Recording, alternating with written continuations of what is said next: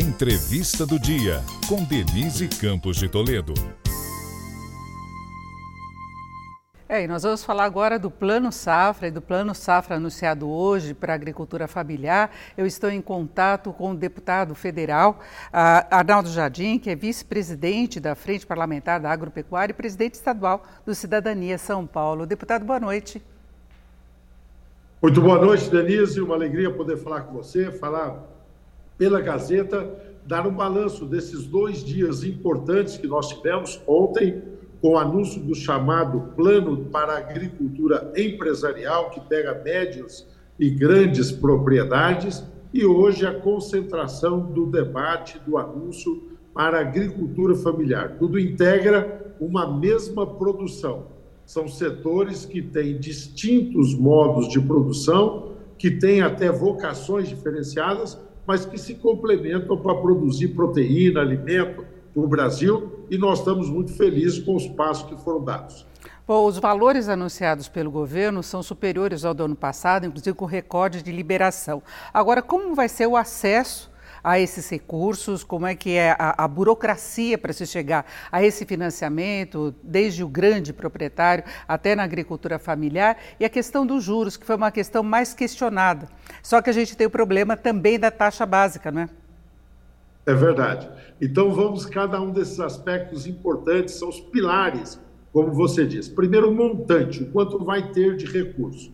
Nós teremos o plano da agricultura chamada empresarial, 364 bilhões. Mas para equalizar juros, pagar a diferença entre a taxa que vai ser praticada e a taxa de mercado, serão 5,5 bilhões. No caso da agricultura familiar, o volume é menor, 77, mas o dinheiro público que vai ser gasto, vai ser aplicado, é maior. São 8,5 bilhões de reais. Essa é uma conta que muitas vezes não se faz, mas você, economista que é competente, sabe que ela é chave, porque ela dá o tamanho do esforço que vem do orçamento público. O ano passado, nós tivemos também de recursos para equalização 13 bilhões e meio. Agora, um volume semelhante. O que nós estamos festejando é que isso se manteve. Quando nós votamos e a FPA apoiou a própria proposta de arcabouço fiscal, era para que nós tivéssemos previsibilidade e tivéssemos condição de projetar um apoio como esse. Então, números, 364 mais 77, 440 bilhões para o financiamento da próxima safra. A pergunta que se faz depois disso é a seguinte, né, Denise? E é isso tudo que vai precisar? Não. Nós vamos precisar de muito mais. O ano passado, nós utilizamos para financiar a safra, tanto para custeio, que é tocar meio a vida, e investimento, comprar novos equipamentos, inovar. Nós utilizamos mais de 800 bilhões. Arnaldo, então, espera um pouquinho. Então, o número não é suficiente, é que o próprio produtor, através de negociações com aqueles que fornecem implementos, equipamentos, insumos, acaba recebendo esses produtos e depois pagando com a safra. É a chamada operação barter. Outros vão se autofinanciar. Então, tudo isso para que o agro continue a ser, como mostrou o nosso PIB do primeiro trimestre, o grande impulsionador da economia, nós vamos precisar de mais de 830 bilhões. Plano Safra comparecerá com 440. Você perguntou também sobre as linhas de financiamento, taxa de juros. As linhas vão oscilar para as agriculturas de maior porte de 12% a 8%, para a agricultura familiar, 4% para o PRONAF. Ou seja, nós tivemos também outro programa que eu aplaudo, foi lançado, a FPA apoia, que é para equipamentos que são de menor porte, destinados à agricultura familiar, plantadeiros um pouco menores, tratores de menor potência, nós teremos uma taxa muito diferenciada também de financiamento. Então, tudo isso vai compor um cenário positivo. Achamos que o volume foi ok, achamos que a taxa de juros, gostaríamos que fosse menor, mas compreendemos que a teimosia do Banco Central em manter a taxa em 13,75 fez com que nós não pudéssemos aí avançar mais na melhoria da taxa de juros. Qual é o desafio, Denise? É uma palavra que o próprio presidente disse, é fazer com que isso chegue na ponta, chegue para o produtor, porque muitas vezes se declara uma intenção, se estabelece uma meta, mas nós temos dificuldade pela burocracia, por procedimentos. Os bancos misturam aquilo que é o planejado com aquilo que muitas vezes causam de programas vinculados. Olha, você faz o empréstimo, mas você aqui assina um seguro, ou você compra tal aqui consórcio. Então, tudo isso nós vamos ficar muito atentos para não onerar o produtor e ele ter pleno acesso a isso que foi anunciado.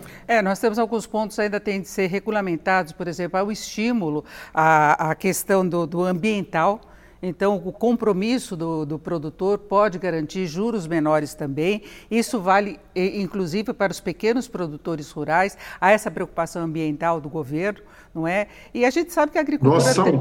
Pode falar. Desculpe, perdão. Eu pensei que você estava me indagando. Nós saudamos muito isso, porque a questão dos dois requisitos colocados, que é, primeiro, dar vigor e implementar o Código Florestal, que é uma grande conquista, significa uma produção equilibrada.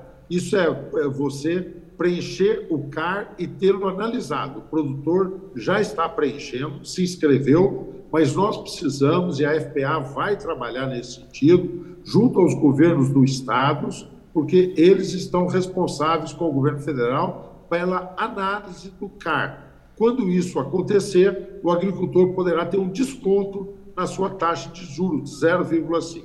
Outro desconto virá, e aí faria o diferencial de 1, que você tão bem mencionou, que é para aqueles que têm boas práticas ambientais. Estão usando muito bioinsumo, biológico, para ser defensivo, para ser adubo, e nós temos estimulado isso. Então, este compromisso do agro com a produção sustentável terá esse estímulo a mais, muito importante. Agora, deputado, como é que fica a questão política? Que a gente viu uma preocupação ontem e hoje do presidente Lula e também dos ministros em salientar que há essa disposição em dar mais recursos para o setor agropecuário, que não haverá uma conotação política. Hoje se falou, inclusive, com um ponto bastante sensível, que é a questão das invasões de terra. O presidente Lula falando que não se deve chegar a esse ponto. O senhor acha que pode haver uma pacificação, embora a maior parte do setor tenha apoiado e apoie ainda Bolsonaro? Olha, dois fatores que eu acho que devem ser mencionados de uma forma muito especial aí, Denise. Eu estive lá no lançamento ontem do Plano Safra e hoje a FPA também foi representada no lançamento do Plano Safra da agricultura familiar. Nós vimos aí como um gesto importante de caracterizar uma disposição de diálogo. Na segunda-feira, em Brasília, eu fui recebido, representei o nosso presidente Pedro Lupion, a FPA, numa reunião que estava o ministro Haddad, estava o ministro Carlos Favro, da Agricultura, o ministro Paulo Teixeira, do Desenvolvimento Agrário, e a ministra Marina Silva. Foi um bom diálogo. Afora tudo isso que resultou nesses anúncios aí, que foi precedido de conversas que nós tivemos, eu quero destacar também uma preocupação que tem no programa afirmado com relação ao desafio de armazenagem, com relação à importância para nós de ampliarmos a cobertura de seguro. Mas, acima de tudo, esse tom, que é uma disposição de trabalhar em conjunto pelo agro, nós reiteramos, a FPA não é um partido político, conforma parlamentares com as mais diferentes convicções e de diferentes partidos, mas unidos todos em torno do agro. Então, nós não queremos que a FPA seja entendida como uma entidade de posicionamento político-partidário, mas de defesa do agro. E esse sinal, porque um dos fatores de tensão que estamos tendo com o governo é aquilo que nós identificamos de uma tolerância do governo com relação à questão das invasões de terra. E o sinal que deu o presidente, tanto no dia do anúncio ontem, do Plano Safra, como hoje, no trecho que inclusive foi veiculado por vocês, aí nós assistimos agora, desestimulando as invasões, foi algo muito importante para nós, como um sinal de bom diálogo. O que o agro quer, segurança jurídica, condições estáveis, ampliar mercado para, tanto aqui no Brasil, ampliar a oferta de alimentos, como poder fazer isso, ajudar na balança comercial do Brasil. O IBGE, estendo 1 minuto final, Denise, aí, o IBGE ontem divulgou dados, hoje de manhã, aliás, sobre o último censo. E é incrível como o item alimentação está caindo no seu peso naquilo que é o gasto da família brasileira. Há 20 anos atrás era 46%. Agora é algo em torno de 20%. Então, isso é algo que nos deixa muito felizes, é o agro contribuindo também para a qualidade de vida e controle da inflação. Deputado, teríamos muito mais ainda o que falar, mas eu agradeço muito a sua participação aqui no Jornal da Gazeta. Deputado Arnaldo Jardim, que é vice-presidente da Frente Parlamentar da Agropecuária e presidente estadual do Cidadania. Obrigada. Essa foi a entrevista do dia para o podcast do Jornal da Gazeta.